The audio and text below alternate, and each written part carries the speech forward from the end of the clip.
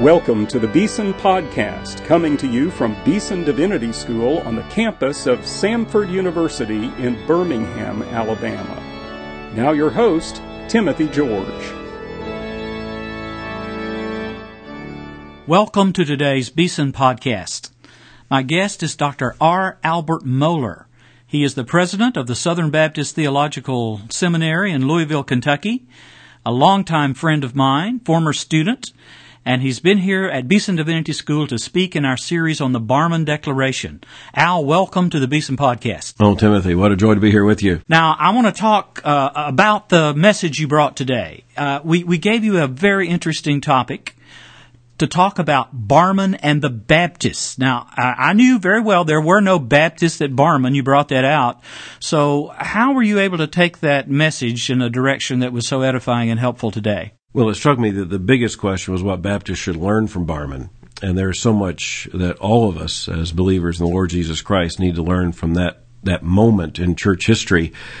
And quite frankly, that rather singular moment in terms of confessional history. So I took the opportunity to go back and to rehearse, both for my own edification and then also for the process of preparing this message, the history of Barmen and how it came to be. It's interesting that reading even that material in the year 2011 is different from reading it when I first began looking at it in the 1980s. The world has changed a great deal. Yeah. But the issues still remain the same. And if anything, I was just more chastened by how easily the church is seduced. And so there were very clear lessons for Baptists to learn from Barmen. One of the things you did today, Barmen has the 6 articles, the affirmation, and then the rejection. Right. And you read all 6 of those rejections and said it was really important to keep that in mind as a part of what Barmen was about. Why is that so? Well, I think it's often true that our thought is more clear when we say what it is that we do not believe than when we make an affirmation. And, that is something that educators note, even in pedagogy. Aristotle noted that in his Rhetoric. When you have to say what something is not, and in our confessional statements, the anathemas or the damnation statements, the statements that repudiate heresy are often exceedingly clear because they are the issues. It's kind of like, as Harnack said, even though he's on the wrong side of this equation, it's kind of the rock that's in the shoe that gets the attention and that helps to focus what really is the issue. And for Barmen, those 6 statements are as current as if they were written in the year 2011, and I think they will always be true. Now, we don't have time to go through all 6, but I'm going to read the first statement of Barmen, Article 1. The positive affirmation says, Jesus Christ, as he is attested to us in Holy Scripture, is the one Word of God. I think this is their own one. Eine Wort Gottes, the one Word of God, whom we have to hear, whom we have to trust and obey in life and death. But then this statement, comment on this. We reject the false doctrine that the church could and should recognize as a source of its proclamation beyond and besides this one Word of God, yet other events, powers, historic figures, and truths as God's revelation. There are at least 3 things behind that statement. One of them is the clear fact that Karl Barth was the originator. And of course, in terms of history, that statement goes back from the Barmen Declaration of May 31, 1934, back to the January formulation, which Barth had very directly been involved in, which was an even clearer repudiation, and this will be my second point, of natural theology. Yeah. This is echoing his great 9 as delivered to Emil Brunner on the fact that the church had another source of revelation other than special revelation, Jesus Christ, His Word, and the written Word of God. And the third thing is that in the context of Barmen, the Lutheran doctrine of the 2 kingdoms, with the claim that the earthly kingdom had its own form of revelation in terms of hierarchical orders, was, Barth thought, and thought rightly, leading to the fact that Germans in general, not just Lutherans, but Germans influenced by Lutheranism, were just too ready to hear the voice of Hitler alongside the voice of God. So the other powers and authorities were things like blood, race, soil, Volk, right? The fatherland, and ordinances such as government. Luther himself made statements of obedience to princes that are just unconditional. And Luther saw this as part of, I think, his medieval world picture. Also the fact that the princes, for instance, the Elector of Saxony was crucial to the advance of the Reformation. And so the Lutheran Reformation was, as you have pointed out in your own teaching, a princely Reformation that did not set them up well to recognize a demonic prince. Now, of course, there were Lutherans, there were Reformed, there were members of the United Churches coming together at Barmen, and Barton and most of those that were involved in framing that confession wanted this statement to be above parties, above labels. Right. And yet that led to some fracturing within the confession itself. You know, I think the average evangelical who knows about Barmen and who knows about the Confessing Church would assume that there were no Nazis in the Confessing Church. But in reality, there were Nazis in the Confessing Church because the Confessing Church did not separate from the Nazi regime. It separated from the German Christians, from what it saw as the co-opted, Nazified church. And they felt like they had to stay above politics, probably. And again, reading motivations is very difficult, even when it's your own times, much less to look back. It appears that they wanted to have the hope of salvaging something that might be salvageable in the midst of the catastrophe of Nazism, and yet, of course, it didn't work. And as a matter of fact, shortly after Barmen in May of 1934, the events went through a catastrophic devolution that led, of course, to the imprisonment, torture, and eventual execution of many of the leaders of the Confessing Church. Yeah, and in a sense, the Confessing Church almost breaks up, doesn't it, in the late 30s, and ceases to have the kind of, at least for a while, unified witness they aimed at. Well, you know, one of the interesting things about the May 31 event is that the vote was unanimous. Yeah. That really makes it all the more important. But to understand the people who were at that assembly in Barmen is to understand that there was a radical wing who felt like the statement must break not only with the German Christians, but with the Nazi regime. And then there was a more conservative wing.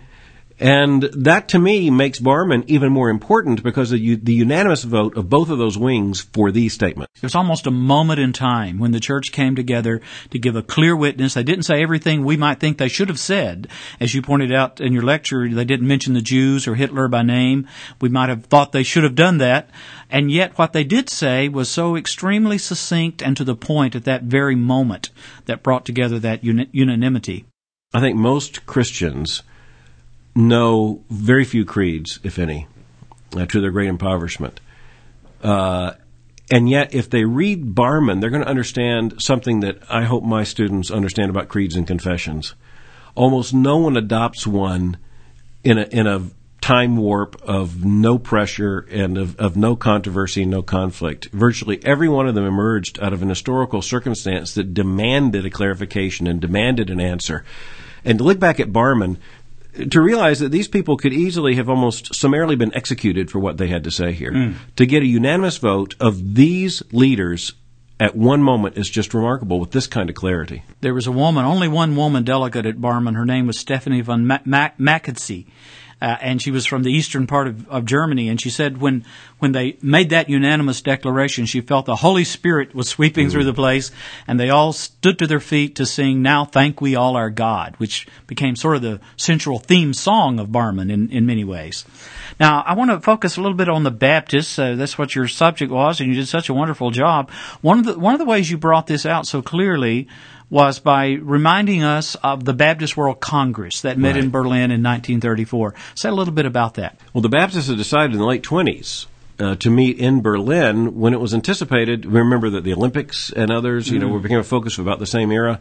There was the desire to try to influence Germany and to encourage the right people in Germany on various international organizations by going to Berlin. And it's also important for us to remember that Germany was at this point not the Germany of the Third Reich as it became, nor is it the Kaiser's or Bismarck's Germany. This was the Germany that had suffered the reparations, was in a period which perhaps Americans would most recognize in terms of Reconstruction in the South, when Germany was coming out of the ruins and out of the rubble. And thus it was a high-minded notion to hold a meeting in Berlin. That was a statement of solidarity with a rebuilding Germany. But along came Hitler, and thus everything was changed. But the Baptists decided still to go, And to go to Germany in 1934 meant to meet under the aegis of the Third Reich. They were literally meeting by the permission of Adolf Hitler, and that certainly set the stage for an interesting meeting. And he was scheduled to speak to them, but didn't because he was. Hindenburg had died, and Hindenburg's public funeral conflicted with the meeting. So, and I mentioned today, I think that's one of the strange and gracious providence of history, that Hitler did not actually address the Congress. But there were members of that Baptist World Congress who were Nazis, and some who gave, the Heil Hitler salute. For 11 minutes. Yeah. So that puts a different picture on it. And yet, the Baptists did make some very strong statements that spoke to the moment of the meeting. What were they about? I think it's important for a lot of us to remember that in 1934, the world had not yet taken the full measure of Adolf Hitler. Even just to take one city like London. London was estimated in the year 1934 to be about 1/3 hoping for a British Hitler. In other words, to bring order. Hitler appeared to be something new and extremely modern on the scene, a strong man that was much needed after the fall of empires and monarchs at the end of World War I. And so Americans are trying to gain an understanding. And, I mentioned John R. Sampe, the fifth president of the school I now lead, who was a delegate there and came back and said, one thing you won't see in Germany, you won't see women smoking cigarettes or wearing red lipstick. So a lot of people just saw Hitler as kind of a moral rearmament figure. And by the way, in the United States, the moral rearmament movement and all this is going about at the same time. So there was a lot of confusion. But the Baptists who were in Berlin quickly came to an understanding of what was going on there. And talk a little bit about the resolutions they passed on, they called it nationalism, racialism. Racialism, right. They passed one on nationalism, which sounds remarkably like Barmen. Now, not with the kind of confessional depth of Barmen, but with the very clear indictment of the fact that the Christian church cannot be co-opted by any nationalist agenda. That the Church of the Lord Jesus Christ it points to a heavenly kingdom, and it cannot be ruled over by any earthly power. And so that was a very clear statement. The statement on racialism was, I think, even more important because one of the main problems we see with Barmen is that there's no reference to the Jews whatsoever. And as Pinchas Lepide said, a major Jewish scholar and survivor of the Holocaust, Rabbi. He said, that is the great silence. And as he said, the near brothers of Christ had fallen among thieves and robbers, and those who carried Christ's name said nothing of it. Very indicting, isn't it? It is, and it's haunting because we recognize that we too could make such a similar mistake. But the Baptists, when they met in 1934, did pass a statement on racialism that explicitly mentioned the Jews and explicitly said that that Jesus was of the Jews and that the Jews were a part of the economy of God's salvation, and that it was to be understood. They had a part in covenant history and salvation history, and they were to be honored.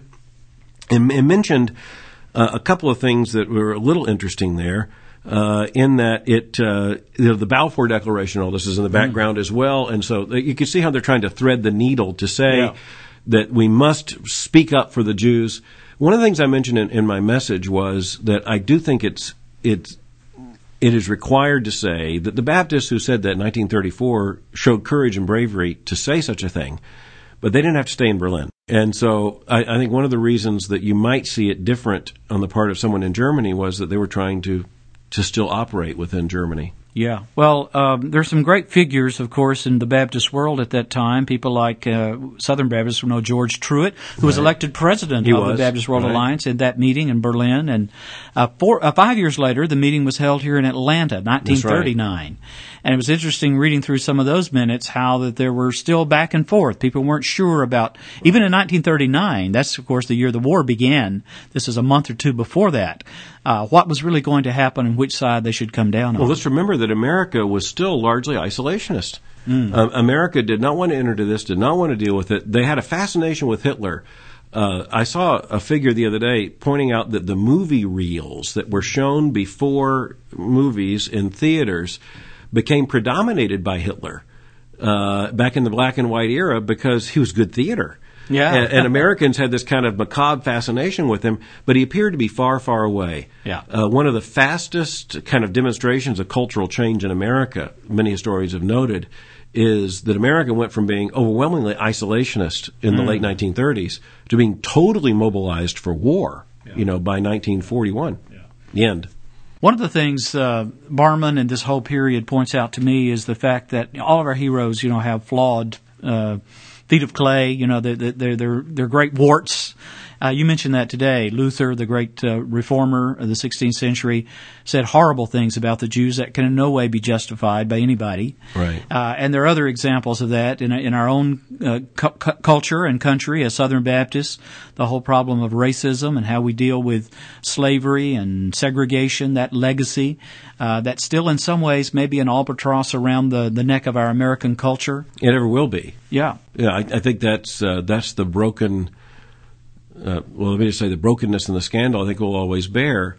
As I said in my message, it's one thing to look back to Luther. It's another thing to look back to your grandparents. And it's another thing to be educated in an institution where the names of many of the buildings were of people who would be declared as racists. And I mean that not only for Samford University, but also for the Southern Baptist Theological Seminary. It's just because you go back to the people that built these buildings and things in the 1920s and 30s and beyond, and you realize they were glorious Christians in so many ways. Look how they devoted themselves so generously. Look at how they built an institution like this. But you look back and you say, how could they have been where they were? Timothy, I came to this university in 1978. It wasn't long after the racial crisis in Birmingham. The wounds were still very, very close. Richard Arrington had just been elected mayor and the first black mayor of Birmingham. And I came to read the history of this city and realized that many of the people I knew from church were the people who were named in these books. And I knew them, and I knew how much they loved their children and how much they loved the community and how they served the Lord in the church. And for me as a young believer, it was one of those first tortuous experiences in trying to connect A with B. Yeah. Luther has this phrase, simul justus et peccator, at the same time sinful and righteous. And I guess when you study a period like Barman, you realize this is a call to repentance. It's a confession Absolutely. in two senses. It's a confessing of our faith publicly, a witness to the world, but also a call to repentance and to confessing of our sins to God and to one another. There's a sense in which Luther's about the only way out of this, even though he's the only way into it, too, because I often think of Luther in terms of his understanding of sin boldly, too. With the understanding that to really understand how morally complex an equation is could lead to absolute quietude. We could just surrender and say we can't act because our actions will fall short of the glory of God and fall short of what even a subsequent generation would think we should do, but we still have to do it. People think when he said sin boldly, he meant have a second dessert. That wasn't it. He was simply saying, even given your depravity, even given your own mixed motivations, he was speaking of preaching, of course, even given the fact that you're going to be a sinner when you preach and you're going to sin while you preach, that's what you're there and God's people are hungry. That's what you're there for. Get up and preach. Yeah. So I think, yes, you're right. You look backwards and you say, there must be the confession of sins. I'll look at you today and speak publicly and say, I know that future generations will find sins in me that I have not seen. And I'm sure there are blind spots that, by definition, I'm not aware of. I hope they'll be pointed out to me. But at the same time, in the spirit of Barman, with the light we have, we better act rightly. Yeah. I want to talk a little bit about Baptists today, Barman and Baptists today. As you rightly say, the question is, what can Baptists and other Christians, we're focusing on the Baptists because that's what we both are, and that was the topic today, but what can Baptists and other Christians learn from Barman as we look at the church today? What can evangelicals in particular glean from these lessons in the Third Reich that will help us today to be faithful and steady? Timothy, my own personal testimony has to come out here if you'll allow me. I thought before I perceived the Lord calling me into ministry that I would be going into politics. Because I thought government was where the big questions were really settled, where the big ideas were debated, the big decisions were made. I became convinced that was not the case. And that was a part of the Lord calling me into the ministry of the Word, which is unspeakably a greater calling in my understanding. But in my own biography, I was ordained to the ministry in the late 1970s. I really came into adulthood when the New Christian Right was very much in formation. I think it's fair to say I've been very much a part of that.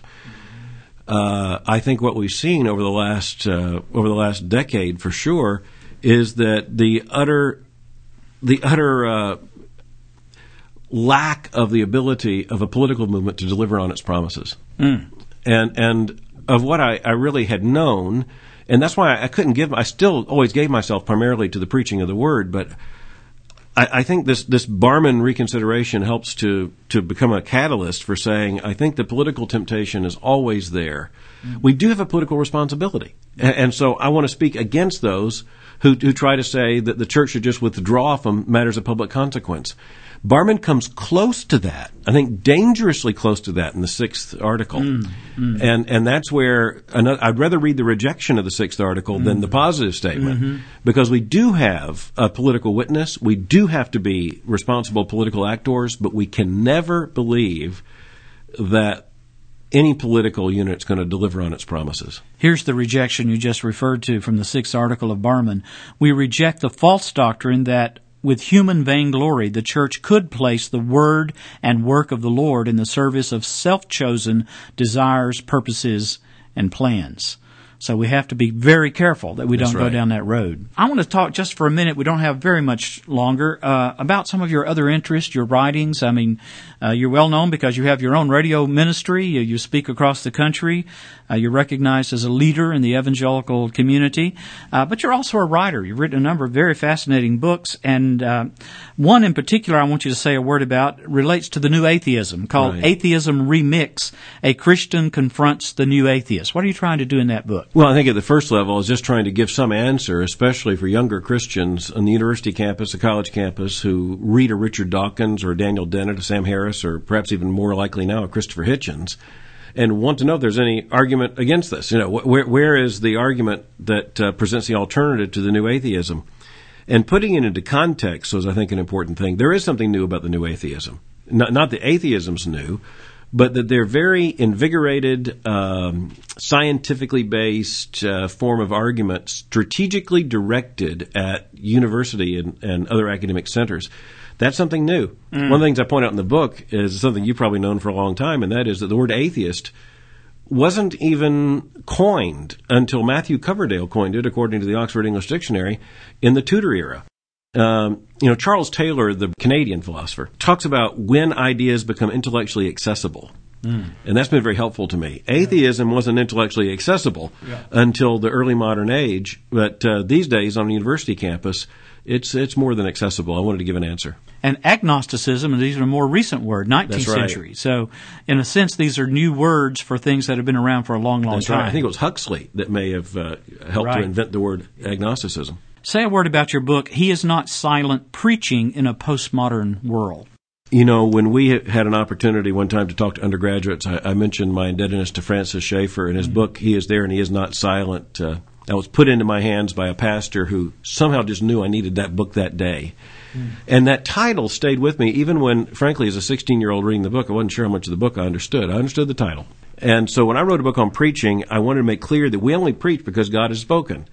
And because God has spoken, He has given us the command to preach His word. So He is not silent was the title of the book. And it's I hope, a good, inspiring introduction to preaching, which means exposition, but is deeply theological as an act, based on the fact that there is a God and He has spoken, and He has commissioned preachers to speak. Tell us what your next book will be. Well, I'm working on a book right now entitled The Conviction to Lead. I'm very concerned about the definition of leadership that is rather common out there, where leadership is basically action and organization.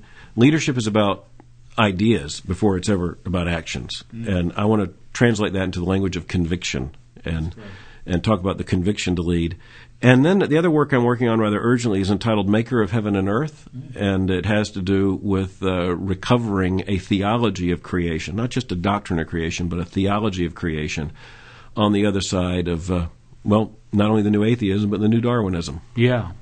This brings me back to where we started with Barmen, and you remember Karl Barth's whole emphasis on the first commandment. He said, This is really about, you shall have no other gods before me. That's right. In some ways, that is always the question for the church and always the question for the preaching of the gospel, especially in our world that's so tempted to idolatry in so many different ways.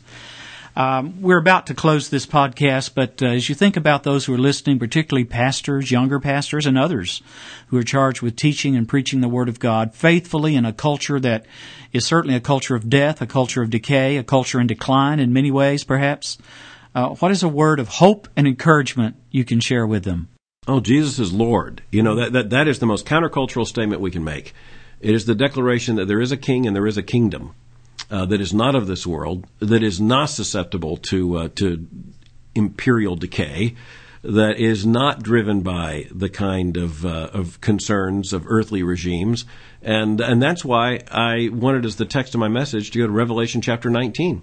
Yeah, with Jesus riding the white horse. Tell us a little bit about that text, because I thought that was an unusual text for your message on Barmen today. Well, I don't think I could have been at Barmen had I been able to be there without having that text in mind to some degree, because in Revelation 19 it's Jesus judging the nations, and that is what's going to happen. We need to realize that every regime is going to be relativized by the King of Kings and Lord of Lords. You know, that's if you're not familiar, take down your Bible, give us that text again, Revelation 19, beginning at verse 11. Yeah, take out your Bible and read down to the end of that chapter, verse 22, I think, because it's a very gory passage in the Bible about these birds feasting on the flesh of the fallen captains and kings. Exactly. And I was struck as we were reading it and you were talking about that today, how that contrasts with the other supper in the book of Revelation, the marriage supper of the Lamb. I recently preached that very text for that reason, and just reminded those who are hearing me preach that we will be at either of those two suppers. We will either be dining with Christ at the marriage supper of the Lamb by His grace and for His glory, or we will be the meal where the vultures gather. And we have Christ judging the nations, and all those who do not, by faith and repentance, come to Him. It's a conclusive word, but then the book of Revelation is a very conclusive word. I am the way and the truth and the life. No one comes to the Father except through me, said Jesus. And Jesus Christ, as He is attested to us in the Holy Scripture, is the one Word of God whom we have to hear and whom we have to trust and obey in life and in death. Article 1 of the Barmen Declaration. My guest today has been Dr. R. Albert Mohler, Jr. He is the president of the Southern Baptist Theological Seminary. Thank you, Al, for this conversation and for sharing fellowship with us here at Beeson today. Dr. George, what an honor to be here with you. You have, for most of my life, been one of my most cherished teachers and friends, and I'm so thankful for you. Thank you. You've been listening to the Beeson Podcast with host Timothy George. You can subscribe to the Beeson Podcast at our website, BeesonDivinity.com. Beeson Divinity School is an interdenominational evangelical divinity school training men and women in the service of Jesus Christ. We pray that this podcast will aid and encourage your work, and we hope you will listen to each upcoming edition of the Beeson Podcast.